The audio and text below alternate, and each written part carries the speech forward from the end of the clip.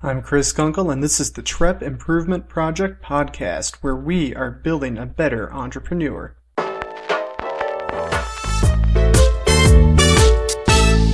Hello, everybody, and welcome back. We're back for another episode of the TREP Improvement Project, where we're building a better entrepreneur.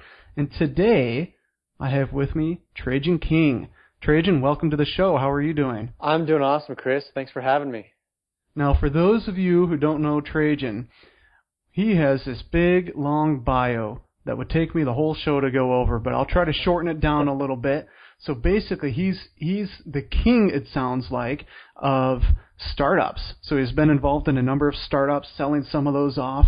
One of them was even he sold a marketing agency to the American Dental Association.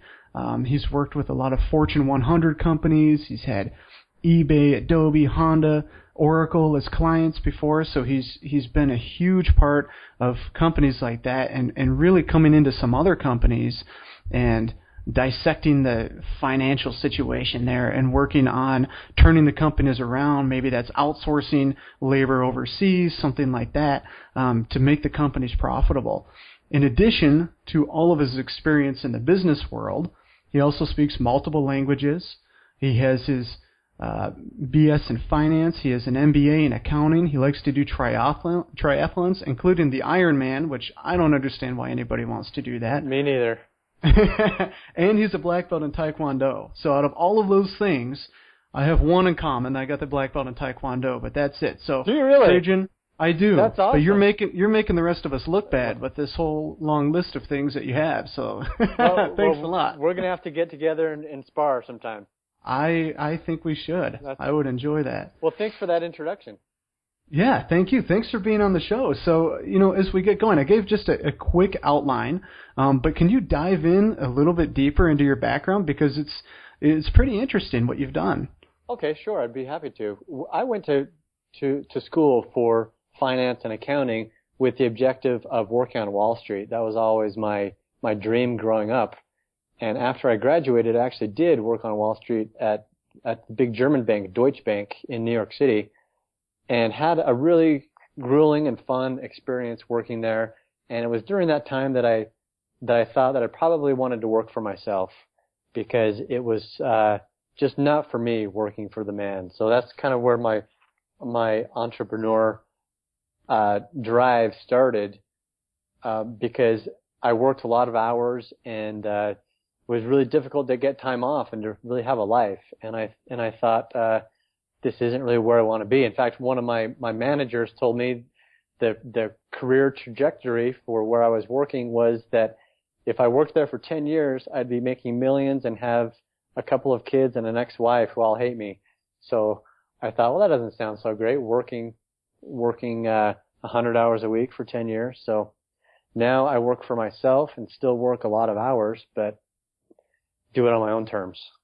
So I kind of have a dual background in finance, working on Wall Street, and then I worked in Silicon Valley for many years, working in consulting for tech companies during the big tech boom of about 15 years ago. Is kind of where I got my feet wet working in the tech world. So I try to combine finance and tech both together, and that led me to other opportunities where I was working with turnarounds, cleaning up their balance sheets and improving their technology at the same time, which I think is a lot of fun.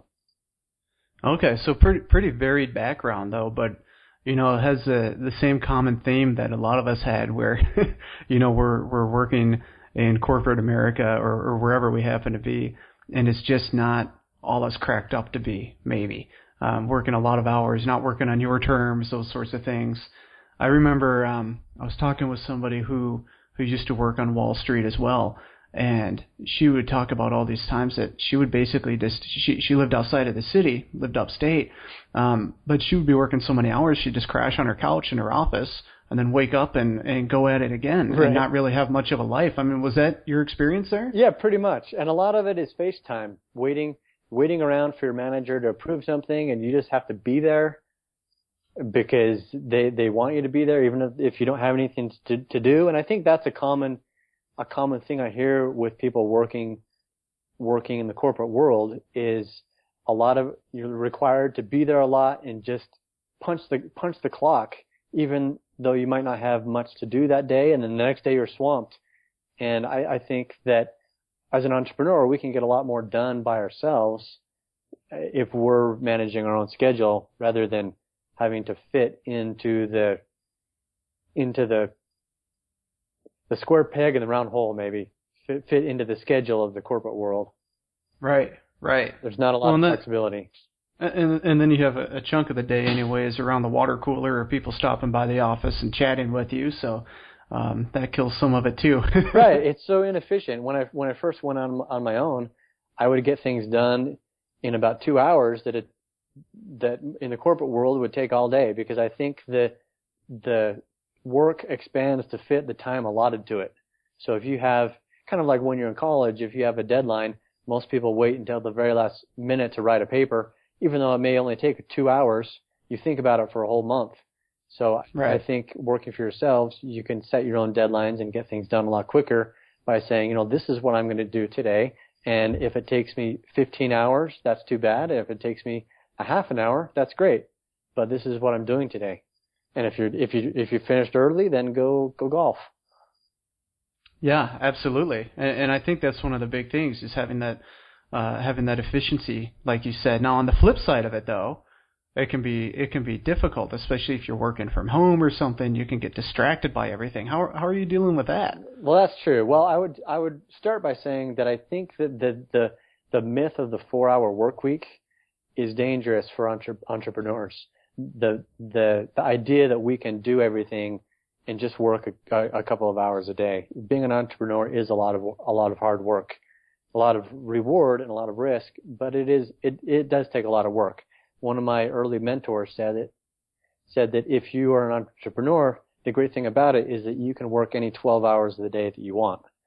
And I think that's really true, that you have a lot of freedom, but it does take a lot of time. So I think it takes discipline, especially if you're working at home and starting something on your own. It takes discipline to set aside time and block that out and make that time sacred. So a couple of things that I do is block out certain hours that I'm going to be doing things, and then make a task list that I follow religiously every day. So I follow my calendar and follow the task list. And as long as I'm staying on those, then it's a lot tougher to get distracted. So if it's 2:00 in the afternoon and somebody calls me to go golfing, another entrepreneur, that they may have a day free, then I've got to have the discipline to say, well, I haven't finished my list. I haven't finished my chores for the day, and I've got this time blocked out. We often block out time for meetings and other people, but we don't block out time for ourselves. Absolutely. And I think that time should be just as sacred, to block out time for writing or thinking or working on projects, and don't let other people encroach on that time. And there's something that you said there too that I want to make sure everybody picks up on, and that's blocking out the time for thinking. There's this perception or this a habit, I guess, that's drilled into us from the time we're in school and then going all the way through and getting our job, that we have to be busy. We have to look busy, look like we're doing something, and be productive. And I think that's one area that a lot of people struggle, myself included, where sometimes you just need to sit and think and kind of mull things over and work them out, but you can almost feel kind of guilty, right, that I'm not getting anything done. So I think that's good that you highlighted that. Yeah, I don't think the corporate world rewards just sitting there and thinking. Somebody told me once that if you work for a corporation, the best thing to do is always carry a folder around with you. So it looks like you're working on something. Walk quickly and carry a lot of paperwork, and it looks like you're busy. It looks like you're efficient. But sometimes you just need to sit down and think about your day, visualize it, plan it out in your mind, maybe write things down, write out your task list, and plan before you actually do. And I think you'll get a lot done. Yeah. So Trep Tribe, if you get nothing else out of this, just take that one point. Make sure you're setting some time aside for yourself. Make sure you're able to think about what you need to do and let yourself be inspired a little bit. So thank you for that, Trajan. I'd like to back. Oh, sorry. Go ahead. Did you have something else? No, go ahead. Okay. I'd like to back it up just a little bit, jumping back into some of your background. Okay, so you went from Wall Street and you decided New York winters are too cold and I don't want to be an employee. And so you went over to the other side of the country. You're in Silicon Valley. You're during the tech boom. I imagine that's very exciting to be there. Were you working with startups at that point? Was that your main thing? What were you working with there? No, I worked more with, like you said, the Fortune 100 companies that were a lot smaller back then. eBay was one of our early clients, and that was in 98, 99 when the revenue went from, in 96 it was probably about 5 million, 97 it was 25 million, 98 or 99 it was probably 200 million. Of course, now they're a lot bigger, so I wouldn't really call them startups, but they were nascent internet companies that grew into a lot larger companies. And they had issues they were dealing with that growth that caused a lot of problems, and that was my job, is to help them with that growth. Okay, very nice. So very dynamic environment, though. I'm sure a lot of challenges that came up there. And so was that just another thing? Just kind of got burned out with that scene and wanted to move on. What was your inspiration for launching into the next big thing? Yeah, during that time I worked for a consulting company, and they were hired by all these companies to help with their infrastructure and their tech. And then in 2001, the tech boom took its toll, and a lot of big companies cut consultants and cut their budgets. So that's when I moved on to other things and tried to take the experiences that I had during that time and launch some of my own different startups. So now you've had multiple startups. You're still on your own, doing your own thing. You have a couple of projects going at this point, and so this is something I want to talk about too. Is as we're growing, a lot of people feel like I need to have employees. I need to have a bunch of people working for me to do certain things. What's your answer to that? Do you think having a lot of employees is the answer to growth? Do you prefer doing some outsourcing? What do you do in your business? Well, it's funny that in the press, in the media, when they're talking about companies and the growth of companies, they often use the yardstick of number of employees to talk about how big a company is. And I think that's kind of silly, because they'll say, oh, this company grew from 5 employees to 500 employees. But there's really no way to know if that's a good thing or not, because that's not a good measure of success. Because I think, at least for a small business, keeping your head count low helps you be more dynamic. One thing that I learned in the couple of past recessions, having worked through the tech boom and then the Great Recession of 2008, is if you've got a lot of employees, when your business turns down, you don't have much flexibility or agility to move. And in our modern economy, it's pretty easy to work with contractors and outsourcers and freelancers, especially as an entrepreneur. So when I started, that was one of the first things that I looked for. And starting a business today, you can get off the ground without going out and hiring staff, which increases the complexity of a business, because you've got to worry about taxes, about insurance, about managing multiple employees. Where are you going to put them? Where are you going to put their desks? What are you going to do about office space? But now, if you're working from home or have a small space, you may not have some room or the financial ability to hire people, or you may not have enough for them to do, because that's a big step from going from working from yourself to having enough work to keep somebody else busy. There's a lot of gray area between. Maybe you have enough work to keep somebody busy half the time or a quarter of the time, but you don't want to pay somebody for that. So there are a lot of good resources like Fiverr, where you can go, and I use this all the time. For example, I need an infographic made for one of my websites, or I need a video edited. I don't want to go out and hire somebody full time to do that. So I go to Fiverr and I hire them to do it for $5 or $20 by job, and that saves me a lot of time and a lot of money and a lot of management, that I can find somebody to do specific jobs for me on a website like that. And I also work with a team of programmers in one team in Pakistan, one team in India that we could talk about, but that's kind of a separate thing because they're full-time. Okay. So, well, I'd like to make one point from what you said here. Even going to Fiverr, let's say, or people go to Odesk or Elance, those other sites too. I use Fiverr quite a bit for things, little things. And a lot of people talk about the cost of hiring somebody else to do it.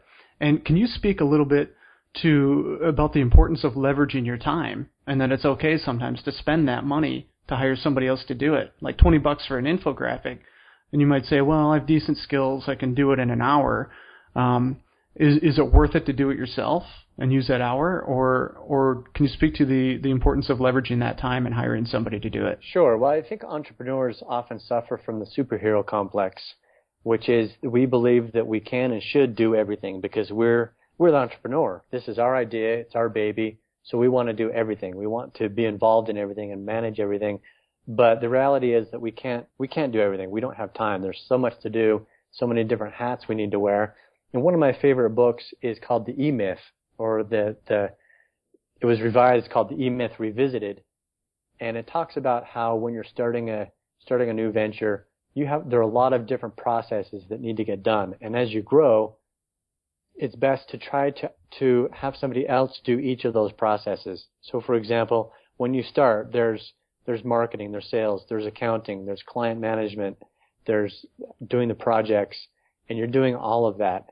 And as you grow, maybe the first thing to do is find somebody to handle the accounting for you. And then the next thing is maybe find somebody to help with the SEO. And then take each of those processes and find somebody to help you with, to really leverage your time so you can work on, number one, what you're really good at and what is most beneficial to your company and what you like. Otherwise, I think you hold yourself back and you hold the company back if you try to do everything on your own. Definitely. And you'll get burned out and you won't like it anymore. Right. Absolutely. So now I've made the mind switch that I need to go ahead and hire some people to do some things. I'm searching out different sources. There are a lot of avenues that we can take to go find outsourcers for things. So let's say I have a programming project or a design project or something. Can you walk us through maybe where I want to look for people and what some to-dos and some not to-dos to make sure I don't get myself in trouble? Can you give us some of those pitfalls and things to look for? Sure. Unfortunately, from my own experience, I can speak to a lot about what not to do, which I've made a lot of mistakes working with outsourcing. I've done it since about 2005. Worked with a lot of different individual freelancers and companies. And I've noticed that different countries may have a specialty in different things. Like Americans have a lot of good graphic designers, have some creativity, and India and Pakistan have a lot of good programming capabilities, and the Philippines has good customer service or support and interaction with customers. And one of the things that I've learned is when you're bidding on a project, say you go to Odesk and you're looking for a programmer to build you a website, it's really important, a couple of things. One is to scope out the project very detailed of what you want and how you want it to function and how it will look. Maybe look at some other examples of sites that are similar or projects that are similar to what you want to give to the programmer to say, these are the 10 things I want it to do. And here are some sites that look like what my site should look like, the same style. And here are some other sites that function in a very similar way. Working with freelancers and outsourcing, I've found that a lot of people are very good at following instructions, but they can't jump into your mind and try to guess what you have envisioned unless you scope it out very specifically. And then secondly, I would say reward freelancers for getting the project done on scope and on budget and in the right time, and penalize the ones that don't. So set up ahead of time a due date for the project and also a penalty for missing your mark. I've had a lot of experience with people who just don't finish the project because they've got a lot of work going on, and it may not be a big deal to them because they don't know you. They're just a freelancer working on your project. But to you, it's everything to hit those dates because you've got people counting on you and maybe you've got clients. So you need to give them a carrot and a stick to make sure that they finish projects on time and exactly how you specify. And those sound like simple, obvious things, but the more projects you work with outsourcing, you realize how important that really is, because missing dates and not doing it exactly how you specify are very common. Now, is there any way to go as you're looking for somebody to check references or check a rating or anything like that so you can get a better feel for if they're going to do a good job for you? Yeah, I use sites like you mentioned, Odesk, to find programmers, either full-time or work on specific projects. And they'll have ratings on those sites like Fiverr, and they'll have ratings on Odesk of recommendations.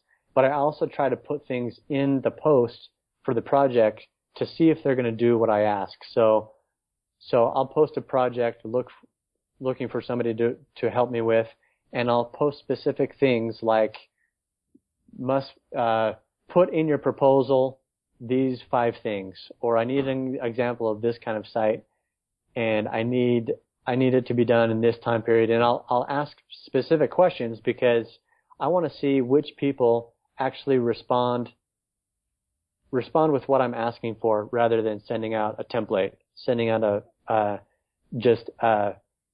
that they send to everybody, which is also very common because they look for projects and they have kind of their standard boilerplate response.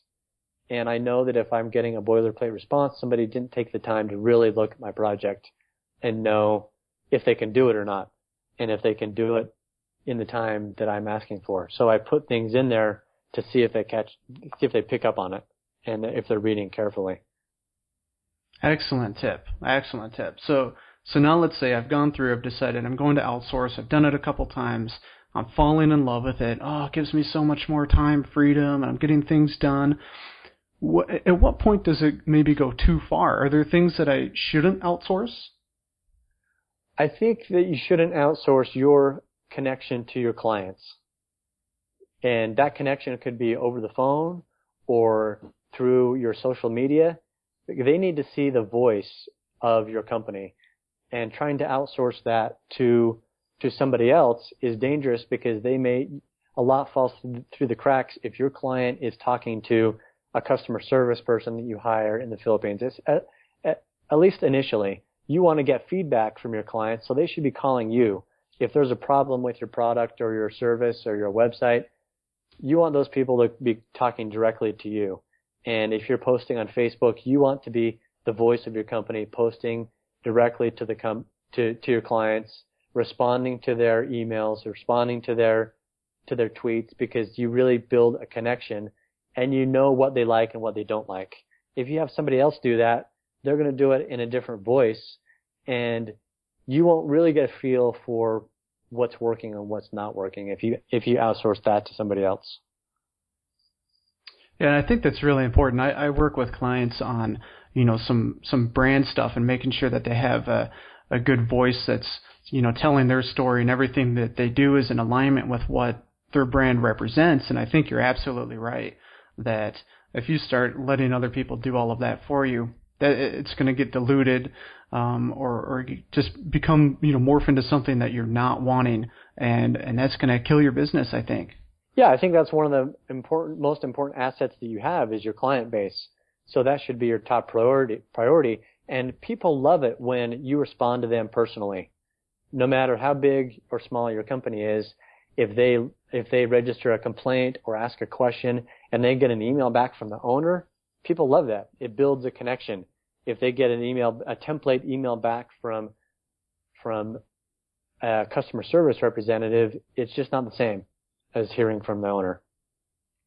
Make them feel special. Exactly. Make them feel like they're the only ones in the world. Yeah, absolutely. Very good. Thank you so much, Trajan. I'm going to switch it up just a little bit here. You've given us some great information on, what to do, what not to do as we're looking for outsourcing, maybe how we can use it better. Now, you've given us some of that information. I want to find out where you get your information. So you mentioned the E-Myth already by Michael Gerber. And we all get information from a lot of different sources. So do you have another book or another resource that you use on a regular basis that you would recommend to our audience? Oh, that's a really good question. Okay, so the E-Myth is one of my favorites, and a couple of other really good ones, especially for software, would be the Lean Startup by Eric Rice, and then The Goal by Eliyahu Goldratt. The Goal is taught in a lot of schools. It was actually taught in my undergrad and also my MBA program, all about processes and making those processes efficient. So those are 3 books, but I think the most valuable resource is networking and talking with other entrepreneurs to see what they're doing, seeing what's working. So becoming part of a community where you can talk to people and get their insights and their ideas and brainstorm and find out what mistakes they're making and what they're doing right, I think is a really valuable resource. And then lastly, listening to podcasts like yours. I listen to a lot of podcasts to see what people are doing that's working. So you were saying we should actually get out from behind our computers and go talk to people face to face? I know, it's That's crazy. I know. Remember people? Remember? They are out there. They're friendly. How we used to talk to each other. Yeah, I think that's and you get to make friends when you do that. So it's nice to be doing research and put your head in a book and surf the web and read a lot of articles and whatnot. But nothing beats good old fashioned shaking hands and talking to people, making friends. Definitely. And I know one of those things for me, as I'm out talking to people in different fields and what have you, and we'll be talking about something and they might say one little thing or they might have one little take on an issue that's so different than anything I would have thought on my own, but I can immediately apply it to something in my business or in my world, and I would have never come up with it before. Sure, yeah. And if you're looking for business ideas, there's nothing better than talking to other business owners about their pains and what they're going through. That will give you ideas of how you might be able to solve it, and there could be a new business born from that. Yeah, definitely. Find that starving crowd and feed them. Exactly. And that's one of the reasons why I started one of my websites, which is called Invincible Startup, which is just a community for entrepreneurs to talk to each other, exchange ideas, and I have videos on there that are trainings about different subjects and video interviews with successful entrepreneurs, so people can just network and talk with people that are like them that are going through the startup process. That's a great resource, and that's something that we all need a little bit of that, reassurance that everything's going to be okay, that we can do it and get around those like-minded people. It's a great resource. Well, when you're first starting out, there are a lot of things that can make you nervous and a lot of mistakes you can make, and just sitting down with another entrepreneur and talking through it really helps a lot, I think. Whether it's your first time or it's your 10th startup, it really makes a difference. There's always somebody cooler than you, more successful than you, smarter than you, and we should associate ourselves with people like that. Yeah, and being open to learn. And with your martial arts background, I'm going to go ahead and use this analogy because I'm sure this is a story you've heard before, but it was about the master and the student with the cup. With the cup. Right. And so for those of you who don't know this, basically, there was a master working with the student, and the student just wasn't learning anything, already knew everything, and so the master said, okay, we're going to have some tea, and had the student had the cup down for the student, started pouring tea in the cup, and it just kept overflowing, and the student looked at the master and said, Master, there's no more room in the cup for more water. And he said, exactly. You need to empty your cup first so you can make room for more water, for more tea. And so in this case, for more knowledge. So we need to go ahead and scale back the ego, open up our minds a little bit, and let ourselves learn. Right. So I know we fall into that trap sometimes. I love that story, and it reminds me of a song by the band Ben Folds. I guess individual singer Ben Folds. It's called Someone Cooler Than You. And it's always about how no matter how awesome you are, there is somebody always cooler than you that you can learn from. So don't be so cocky. There's somebody cooler than you. Yep. And it's okay. Just go learn what they do. Yeah, exactly. Exactly. Yep. Very nice. So what's one of those things that you do, Trajan, in your life, one of your personal habits that contributes to your success? Well, one of the things that I have done recently that I really like is I downloaded this app called Lyft.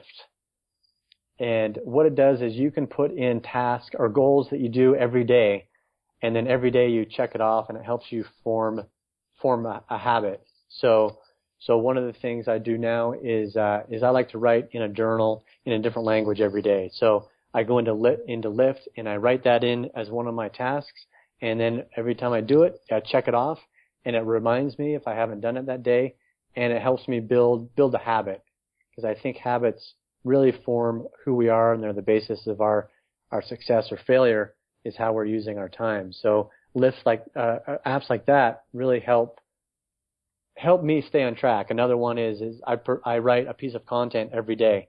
So that app Lyft helps me keep track if I'm doing it, and it keeps track of how many days in a row I do it. So it helps me form those habits, and then after a while I don't really need the app anymore because I've got that habit every day of whatever I'm doing. So that's kind of one of the things I've done recently. I love it. Thanks for that. I haven't heard of that before, so I really like that. Yeah, it's a cool app. You can share it with your friends, and so they can support you, and they can give you a like and interact with different people about their habits and their tasks. It's not like a task list. It's just a way to help you form habits.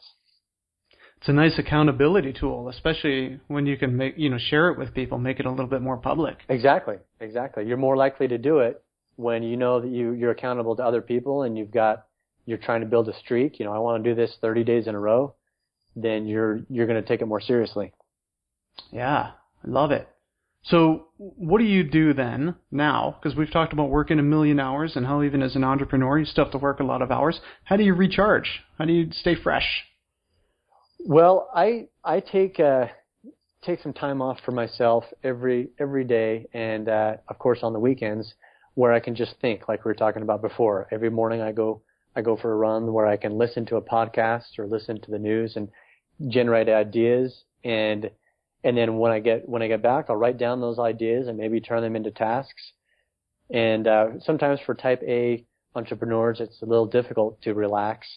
So I try to compartmentalize as much as I can, and apps in your phone is great for that, because we often have ideas at all hours of the day, and then we want to go implement those ideas and do something about it. But sometimes you just need to write those ideas down and put them in a drawer or put them in your phone for tomorrow and have some time for yourself. Very nice. I like it. Okay, so the next one here.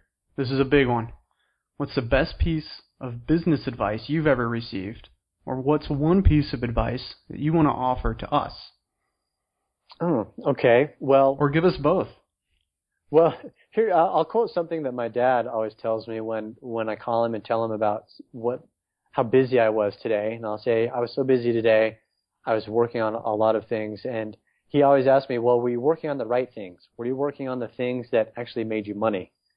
And I think as an entrepreneur, it's easy to be busy. It's easy to be working on a lot of different projects and ideas, but we need to make sure that we're focused on what it is that's going to make us the most money. So that reminder from my dad, I think, has really helped me to focus on the things that are most important and not just trying to be busy, because being busy doesn't really get us anywhere.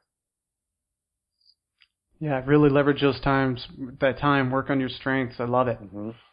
All right, one more doozy. Time to inspire us. Time to call us to action. What's one thing that our audience can do in the next 48 hours to improve their business? Lay it on us. Okay. Well, every business is different, so my answer will be a little bit general, but I think it's to sit down at the beginning every day and plan out the day, like we talked about before. Plan out the hours we're going to do things and the tasks that we're going to get done, and then at the end of the day, review those tasks and see if they got done or not. And it's kind of the philosophy of lean manufacturing that was implemented by Toyota to improve the quality of their cars and the efficiency of their factories in the 80s and 90s is that you want to make sure that you're improving every day. And the only way to improve every day is look at your processes and your tasks continually at the beginning of every day and review at the end of every day to see where you're wasting time. Maybe look at how much time you're spending on Facebook or how much time you're spending in meetings, and think about whether or not that was really the best use of your time and resources, and do that every day at the beginning and at the end of every day. It makes me think of begin with the end in mind. So if we're looking toward the end of the day and we know we're going to have to look back at all the junk we did during the day and hold ourselves accountable to it, that might make it a little bit easier to cut that out. And creating that plan ahead of time will help to do that. Exactly. Be accountable to yourself and put that in your to-do list or your app like Lyft.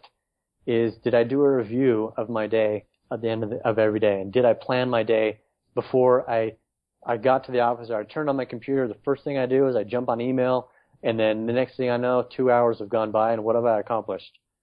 I spent an hour of it on BuzzFeed and another hour answering emails.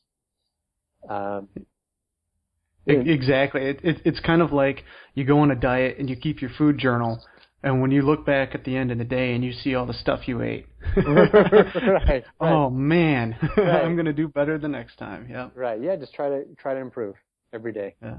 Very good. Well, Trajan, it's been an absolute pleasure having you on here. You've given us some great knowledge.